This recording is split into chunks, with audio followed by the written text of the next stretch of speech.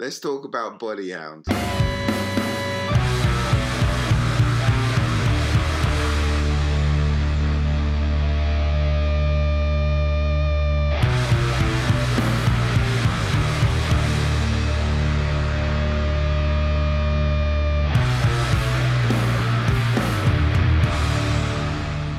G'day! Welcome to this, another 0.5 episode of the Different Times podcast. I'm your host, I'm Paul Waller. Thanks for tuning in. You've seen what the title is of this episode already because you've clicked on it. It is I having a chat with Joseph Thorpe from Bodyhound, a band based in Sheffield. Actually, let's just go back a sec. Should we keep doing these 0.5 episodes? I mean, they're just episodes, right? We'd be like at episode 60 or 80 or something by now if we weren't doing all these 0.5 episodes and just putting them out in the middle of the week sort of thing. We were just recording them as normal episodes. We'd be well high. We'd get to 100 well fast. Let's just scrap that idea. I'm sorry to bring it up. And it won't happen again. Just thinking on the fly. When I do that, it's never, ever good. Doesn't work out. So, here we are. Bodyhound interview. I'm speaking to Joseph Thorpe. This band consists of Calvin Rhodes. He's on guitar. He's the one with very little hair. When you watch them live, then you've got on the drums with a lot of hair. You've got Ryan Bright. And then on guitar, you've got Joseph Nicholson, otherwise known as Joe. He's on guitar. You'll know him because he's got that cheeky smile, that cheeky little smile. And then you've got on bass, you've got that lanky bendy fella, Joseph Thorpe, who I'm talking to today. He is also known as Joe, but he let me choose, and I went for Joseph. Nothing to do with religion, mind you. Nothing to do with religion. Just went for it. Okay, so who's Bodyhound? Is that what you're asking? Well, let me tell you. They mix sort of math rock and prog. But to be honest with you, I've been listening to a lot of Rush recently. And mainly they mix a lot of prog with a bit of math. So it's sort of opposite to the way that I originally saw them. I saw them for some reason as really heavily mathy. But when I listen back, although that element is 100%, it's definitely there. But the prog elements are just washing all over the shop. At this point, Daniel would normally go, "Shut up, Paul, what are you talking about? It's more mathy." Would have a little row, would have a little banter, there'd be smiles raised. You'd be thinking, I like these guys, I might tune in next week. But that's not happening. So Daniel's not here. Very sad times indeed. The only person here with me is Mr. Puggles, who's just sort of falling asleep on my lap. So Bodyhound's first EP, it came out on Holy Raw Records. Of course it did. Love Holy Raw Records, as you all know. That came out on Holy Raw Records on 2014, and it's called Rhombus Now, and it's something that, I don't know, it's just been with us, and with me, should I say, for so long.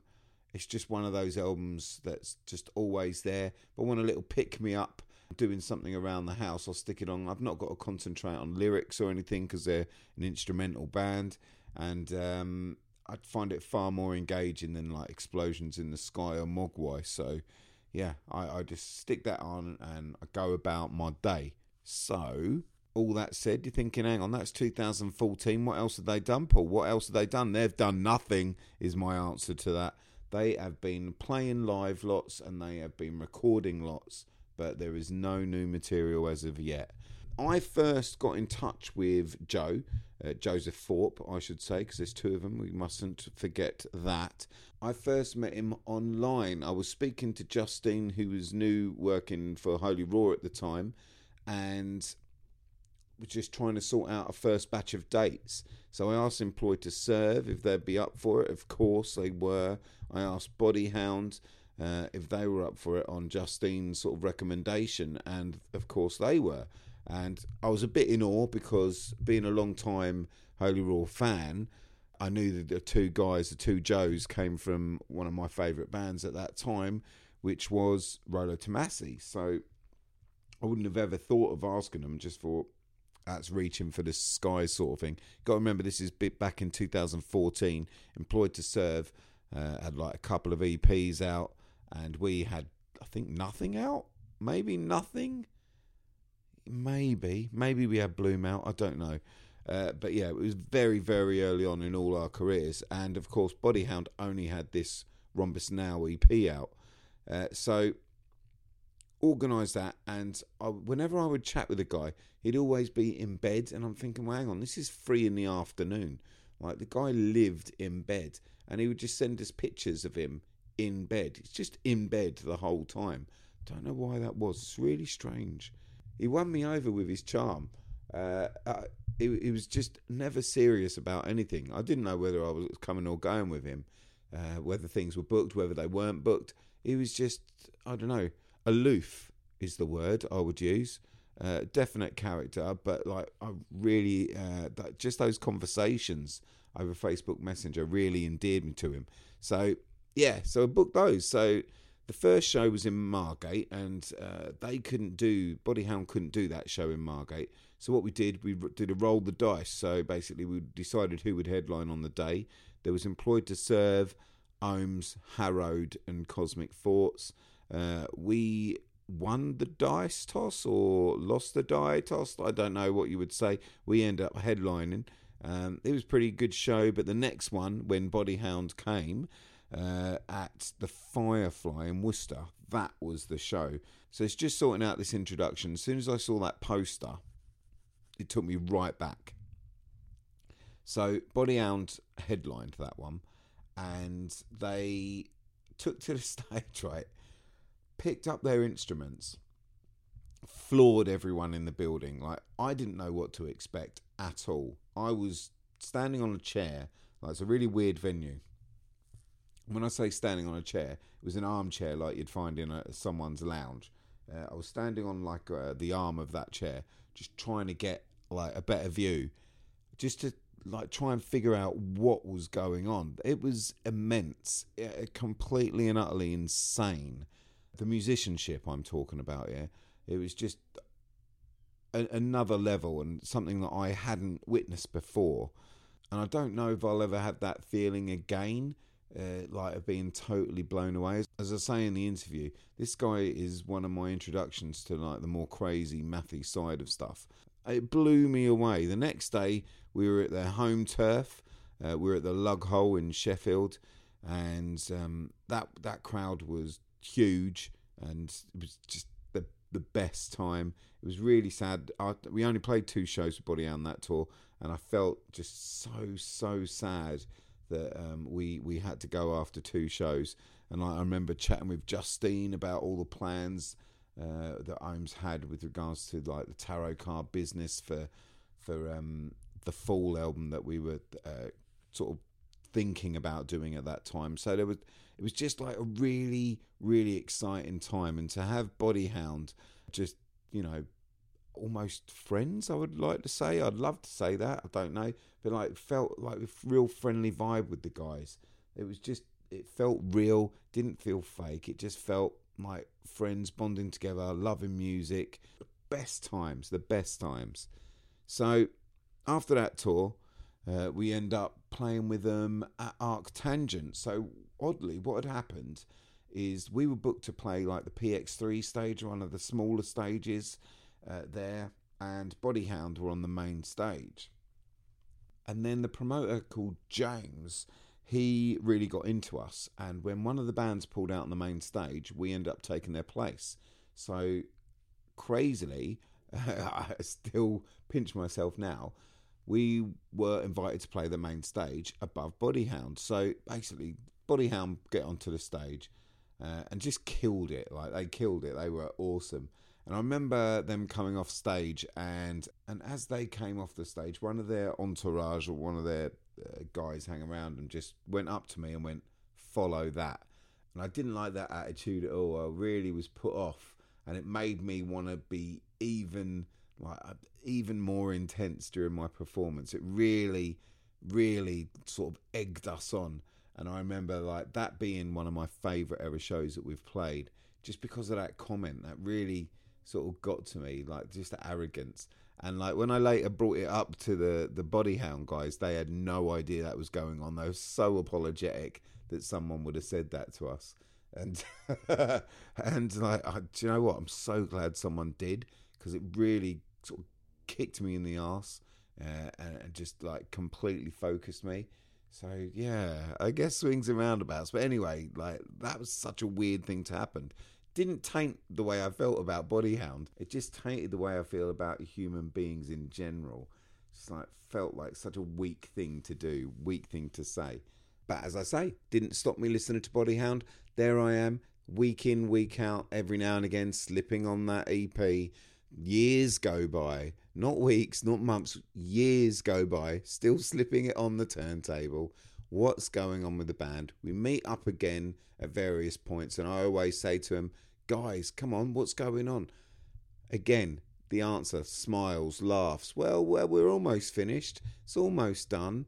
And they're always blaming Joseph Nicholson, always blaming him. Maybe he's just that much of a perfectionist. He cannot like let these things lie. It needs to be perfect. And if that's the way it's got to be, then that's the way it's got to be. It is a debut album after all. You know, you can't get these things wrong. So how would I describe it musically? Well, I'm going to put a song on for you in a minute. But if you like when Rush, for instance, go particularly mental, so that would be where Body Hound are like picking up that mantle and moving it forward a little. Yeah, they're big words, right? Big words. So they've got this new album approaching now. To be honest, I don't know if they're still on even Holy Raw. I didn't think to ask. I should have done that, really. But they do have an Indiegogo campaign running. So they're going to create, so I've been told, some rather splendid, awesome-looking merch and artwork for the album itself. And that album is going to be called No Moon. That's all we know. He didn't even want to give any like little exclusive tidbits to me. Unbelievable. Me, his friend, we go all the way back to 2014 Facebook messaging, you know. I don't know. Anyway, this interview is going to crack on after this song. So I'm going to play a song from their debut EP. It's called Vector Approaching. And when I put this on, doing whatever I need to do around the house and just crank it up and, you know, and go forth and housework. That's me. This album really has soundtracked my domestic life. How weird is that? All right, this is me, Paul Waller, speaking to Joseph Thorpe, not Nicholson, Joseph Thorpe, the bass player from Body Hound.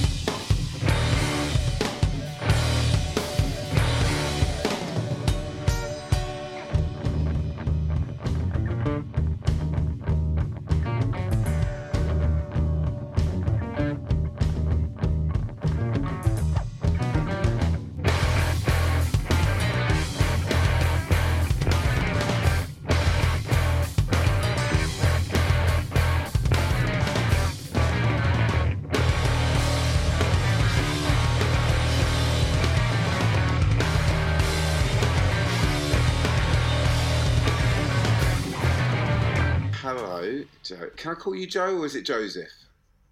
Oh, whichever you want. I'm really not too. I'm not too picky. Cool. All right. Well, I like Joseph. It's posher. It's true. Yeah. I mean, like, definitely, it seems to be like. Sometimes I feel like people use it as like a tool of control as well, though. Like, if you really want me to do something, it's that as opposed to the abbreviated version. I'm definitely keeping it at Joseph then. Yeah. Definitely. Right, okay. Well, straight away there, I'm thinking like parents controlling you and calling you Joseph. Yeah. As a youth, right? That's a beautiful transition there.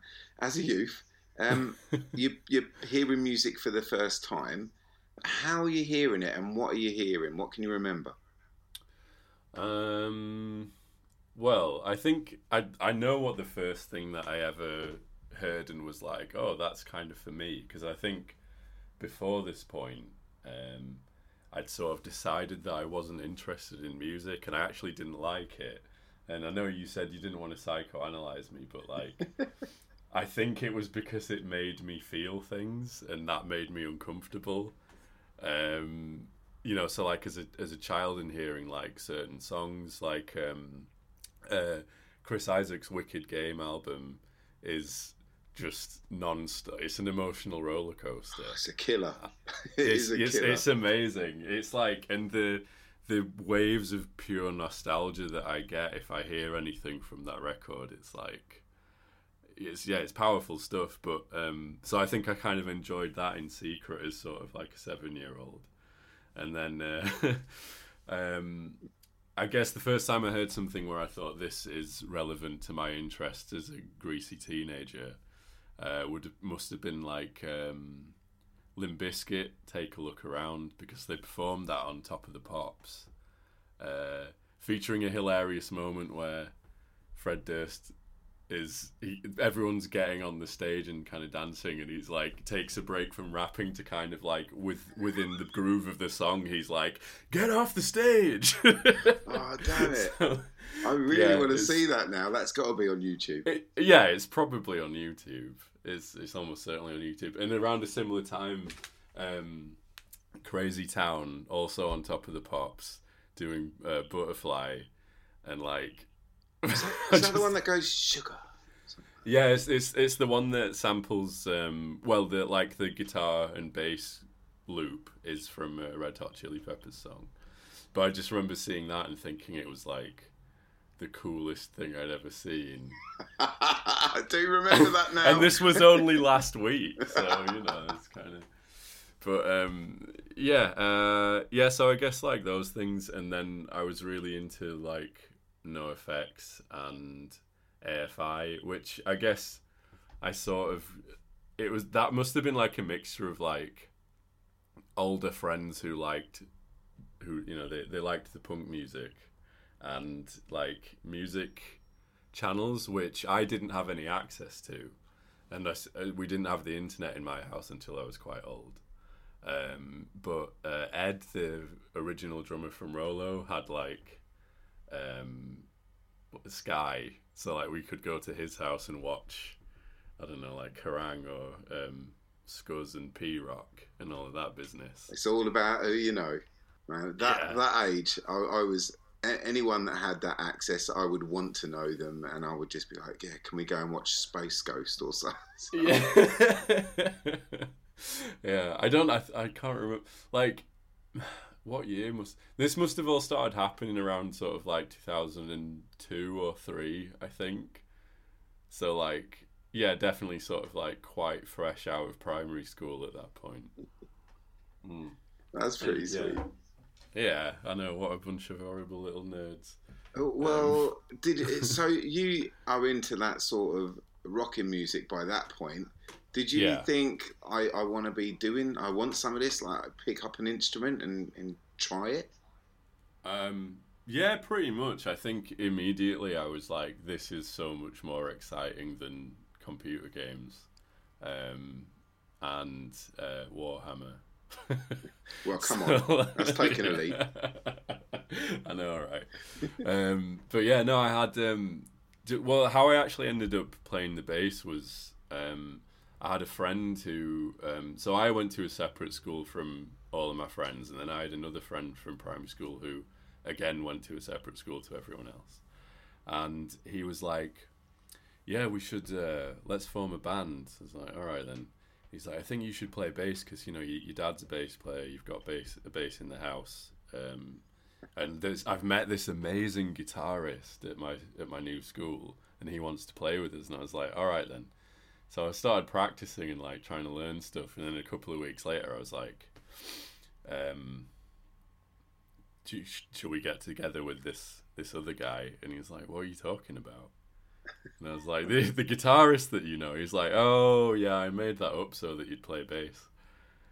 So I was just kind of stuck with it. Yeah, it's really, yeah. Oh god, that bass was so cool as well. It was like a white Fender Precision copy with a black scratch plate from the 70s that was sold to my dad as a Fender, and it weighed a ton. And I somehow convinced him to let me sell it later on. I don't know. I really wish I hadn't done that though. It was great. It's like it looked like Dee Dee Ramone's bass. Oh man, I tell you, I had a picture in my head that, like, for instance, you would have heard Joe Lally's like waiting room intro, and just be like, "Yep, that's me," but not at all. You were tricked. Yeah, I know, very much so. Yeah, I think that came later after I'd already accepted my situation. I was like, that's pretty cool, I suppose. But yeah. So yeah, it was kind of a bit of a. There was some betrayal involved.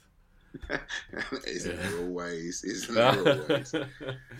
Yeah. Well, you mentioned Rolo Tomasi, and got to talk about it. I don't know a lot about you and Rolo, so my introduction to you was the very first EP, and the same thing, my introduction to Holy Roar.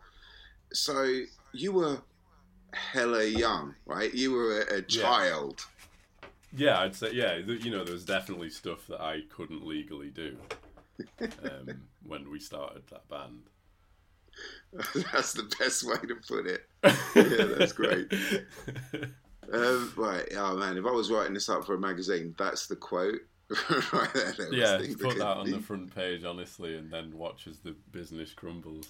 Right, so very good. I heard that, and I'd never heard any sort of music like that before. It was my introduction to the whole sort of math element of playing. Whether you would consider it math now, to me, I definitely did. It was like, what the hell is this? And yeah, so before Dillinger and that lot, that was my introduction.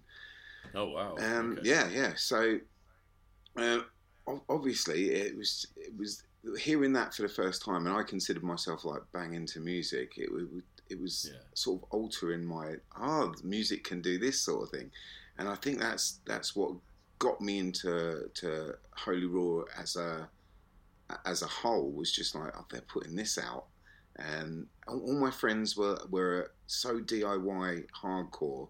It was like, oh no, you don't want to be like in Holy Roar stuff because they sell T-shirts as well and sort of thing. So yeah, ultra DIY madness. Right. Like, why would you want your label to be able to release another record? Yeah, it's crazy. Come off it. What are you doing?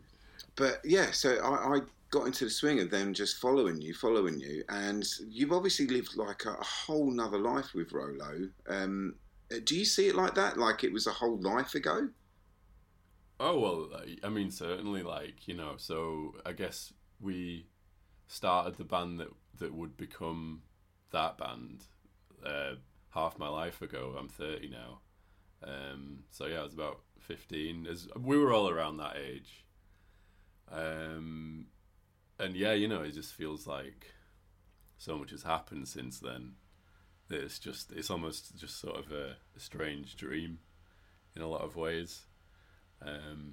It is weird as well, sort of like at times when you feel a bit listless and like you haven't sort of achieved anything, and people who know you will say, "Oh yeah, but you've done this," and it's like that's not really relevant now, though, is it? Because that's quite a long time ago. So yeah, it's kind of weird having all of that experience, and yet because of the age that we were, it's almost not as tangible as it would be had we been a bit older. Yeah. I suppose because your appreciation of things changes as you mature, doesn't it? Oh, totally. I mean, everyone was a different person like 15 years ago, whether you're 30 now or 50 now, sort of thing. You know? Yeah. It's always like that. It seems crazy to me. You have then no longer in Rolo Tomassi. And to me, and to our group that sort of grew up with you guys, you two were the maths. Like, you two were the guys that injected that maths. And we were like, right, what the hell's happening? And then all of a sudden, we find out about Bodyhound.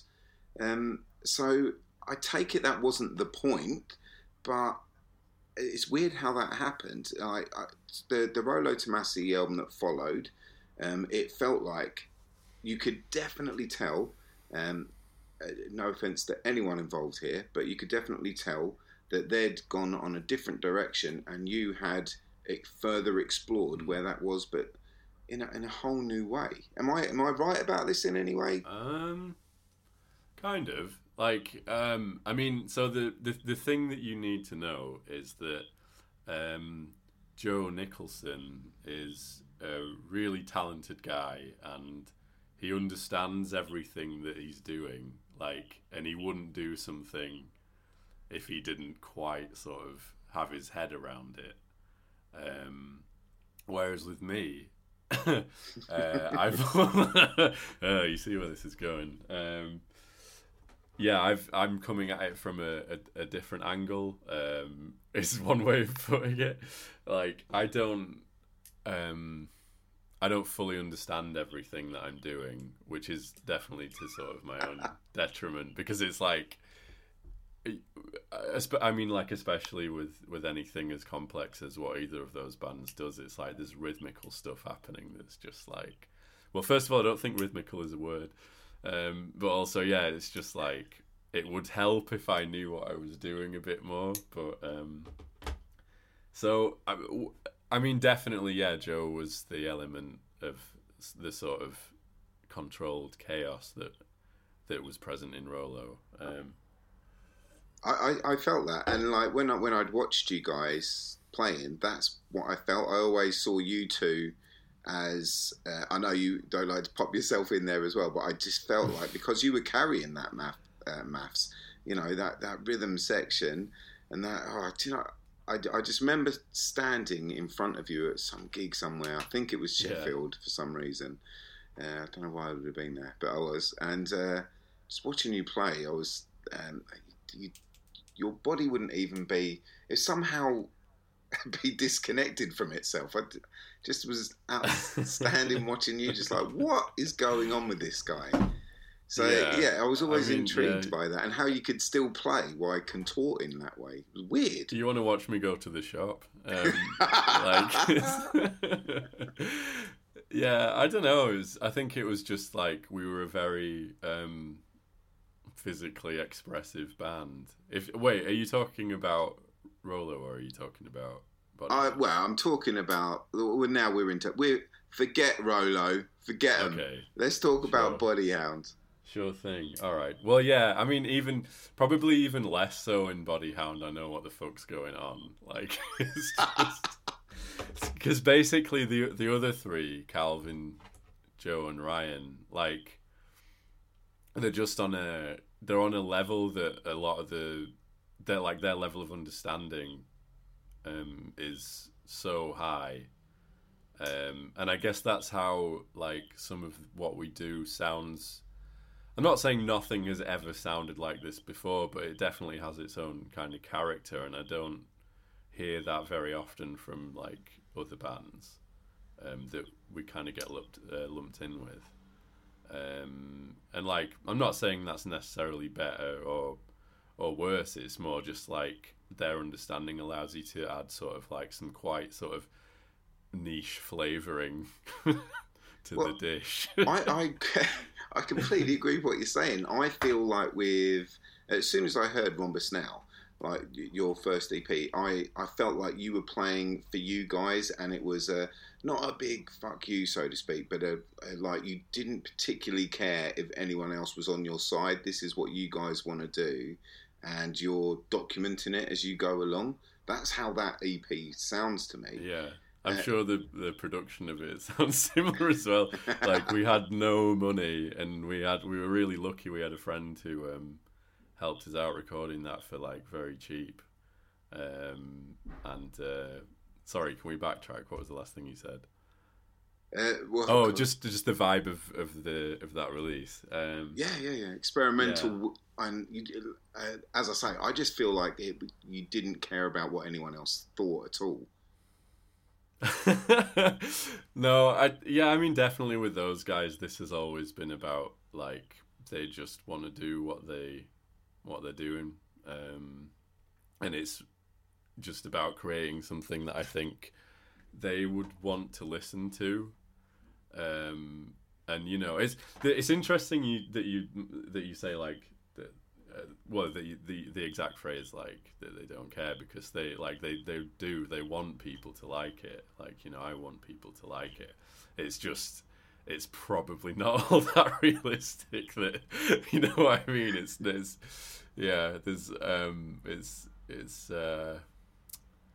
You know what I'm trying to say? Yeah, I do. Well, it's not ugly. Yeah. Like, sometimes, like, you get people trying to be obtuse for the sake of being obtuse.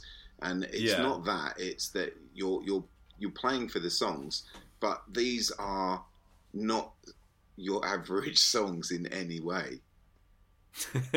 No, I mean, yes, they're much too long for the most part.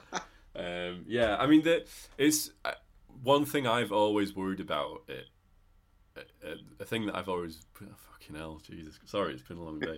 A thing that I've always worried about with this music is just how easy it would be to sort of, like, if you take a band like, I don't know, Dream Theater, obviously all of those people know what they're doing, but it's, to me, unlistenable trash in quite a bad way.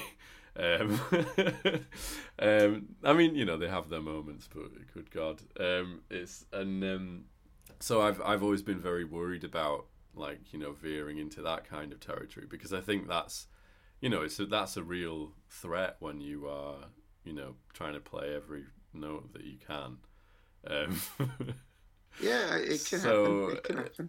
Yeah. So I think what's good about what we're doing now with this new album is it's the way it's been put together, the way it's been composed, the way it's been produced is actually quite pop.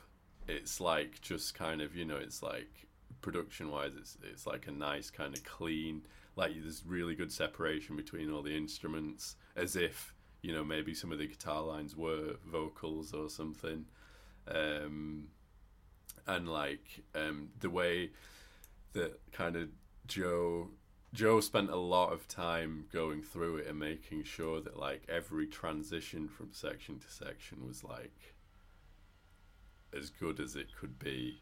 Now, come on, you're saying a lot of time. You actually mean years.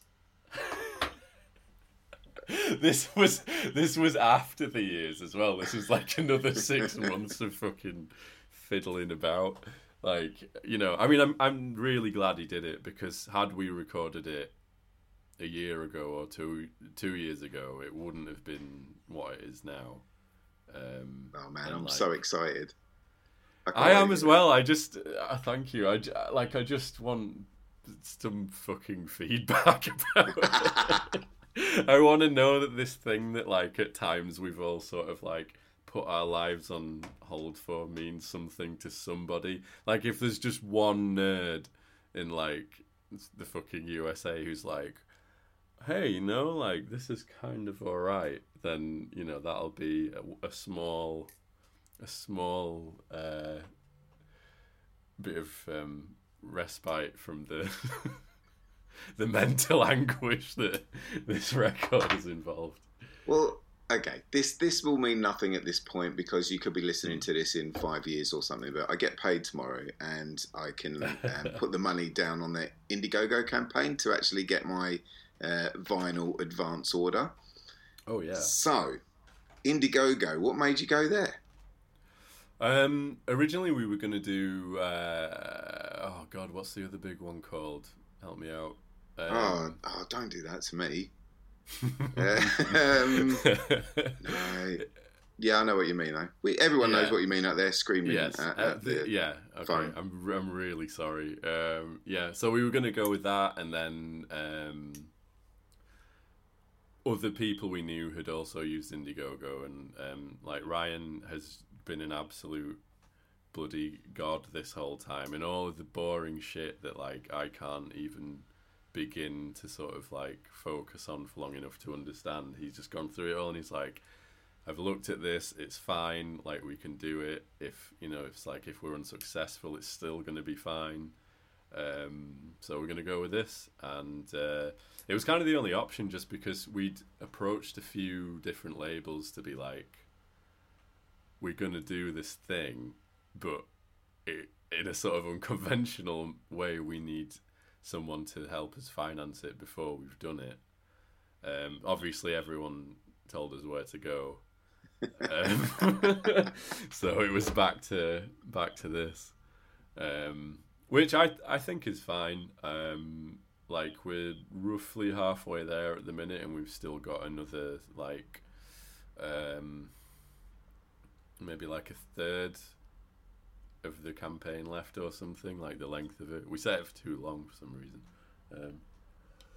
No, well, I'm glad you did, because now I can afford to do it.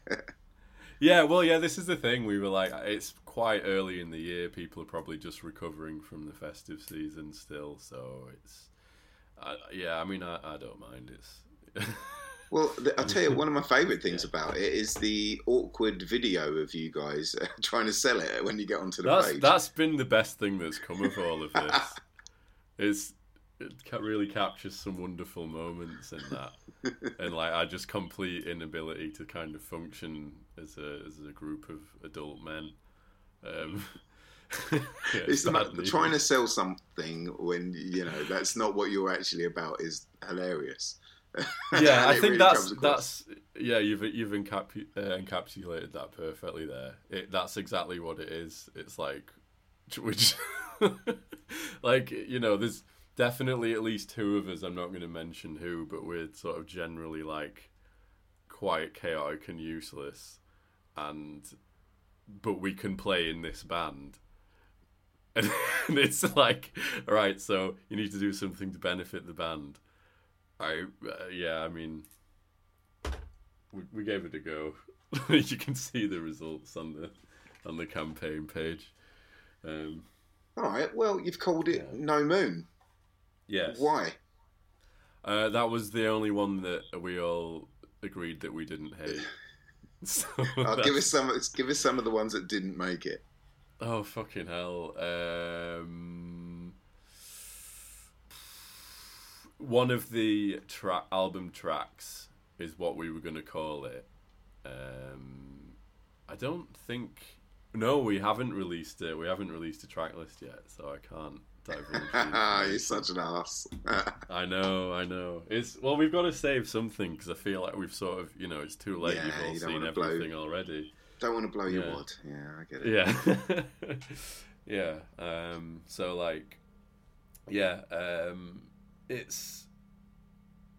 I think basically, the other guys are, they're all into their sci-fi business, and it's got kind of a loose, sort of like cosmic theme, and that sort of tied into it, but in a kind of like, it obviously for an obvious reason, it reminds me of Television, Marquee Moon, if you know that album. Oh yeah, of course I know. Yeah, it's great. Yeah. It's like a sort of similar kind of like, doesn't really necessarily mean anything, but there's some imagery there that it's left open to your interpretation. Okay. Why is it a double album? Why? I've been screaming the same question every day because it's really long. There is no way that it can physically fit on a single 12-inch.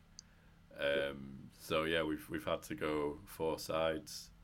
Right, it's to a fan, right? I'm very excited about it. When I found out it was going to be a double LP, that sort of thing nerds me right up. I get really, really excited. It's like, wow, because I found the first EP quite a complex listen, but because it was so short, I found myself getting into it really quickly. I didn't have to set myself a particular time, get the Sunday papers in or whatever, and like sit down with it. It was something that very quickly I picked it up and I knew what was going on. Whereas this, I'm just the thought of it is like, what the hell am I going to get in the post? It's going to be heavy. It's going to be a heavy package. But well, this is kind of what I was saying before. This is something that I've worried about. It's like, fair enough, we're doing exactly what we want to do, but also it's like, if you want people to like it, you kind of have to give them something to be able to grasp at. You know what I mean? It's like, there's a reason that classic songs are classic songs, and there is none of that in our music at all.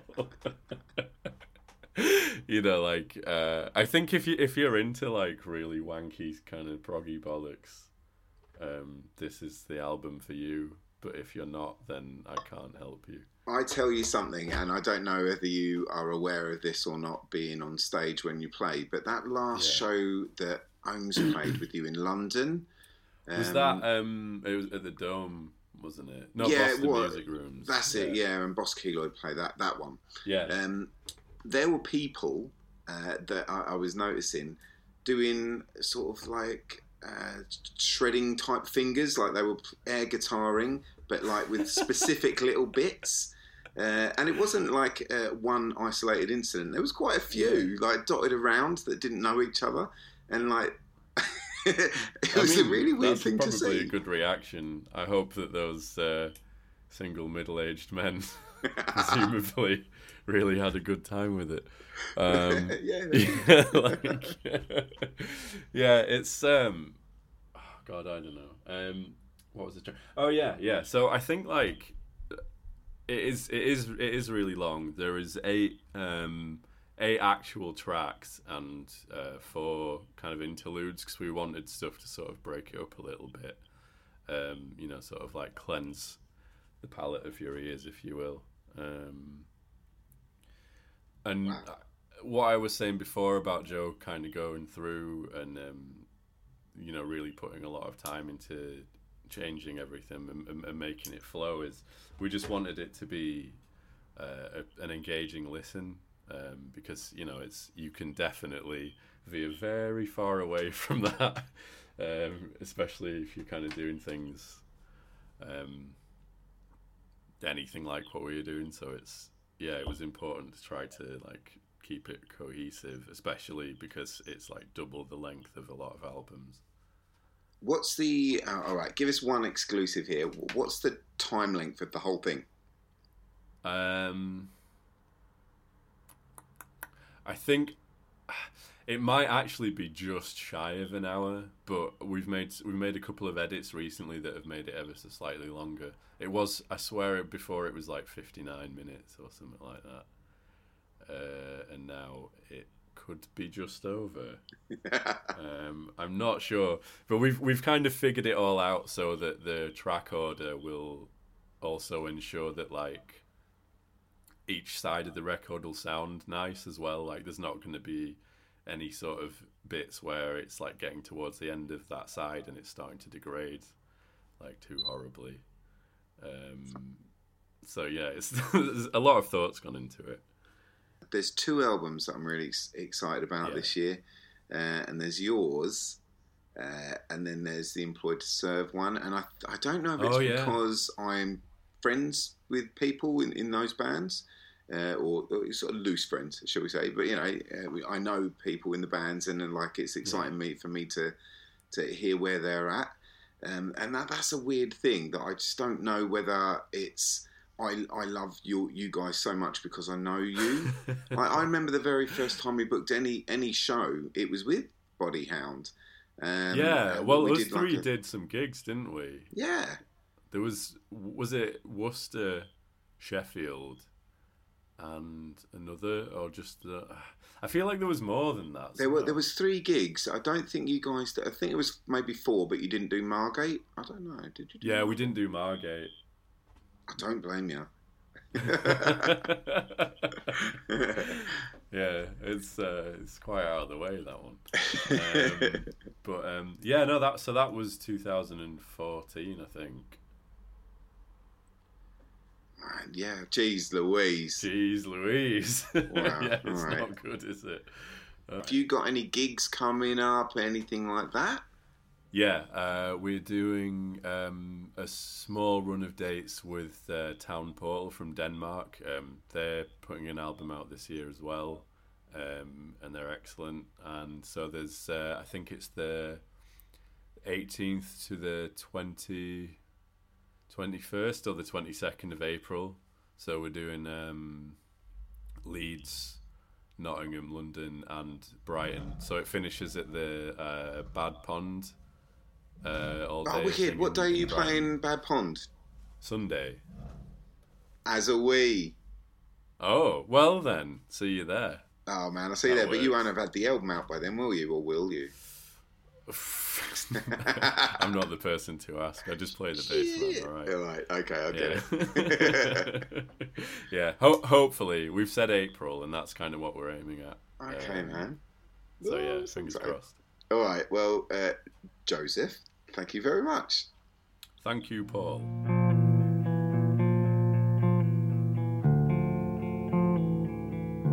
Okay, thanks so much for listening to the interview there with me and Joseph Thorpe from Body Hound. You have been tuned in to an episode of Different Times Podcast. It's a 0.5er. I'm going to join back with Dan for a regular Saturday episode, I hope. Yeah, it will be a regular one this coming Saturday. We're going to get some magazines. We're going to delve into those magazines. We're going to tell you what we like, what we don't like, what bands are featured, what we like about those bands, what we don't like about those bands. That's the sort of stuff that we do. We talk about new releases. We have a good time. We have a cuddle. We brush each other's teeth. We are the boys. We're the boys. All right? So just remember that. I'm a little bit drunk right now.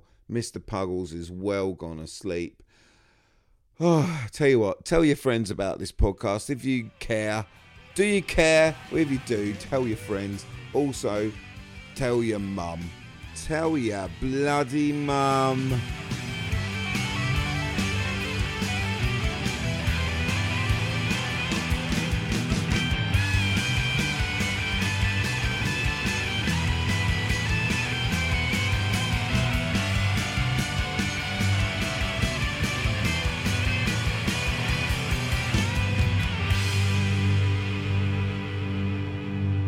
Chris Isaak's Wicked Game album is just non-stop. It's an emotional roller coaster.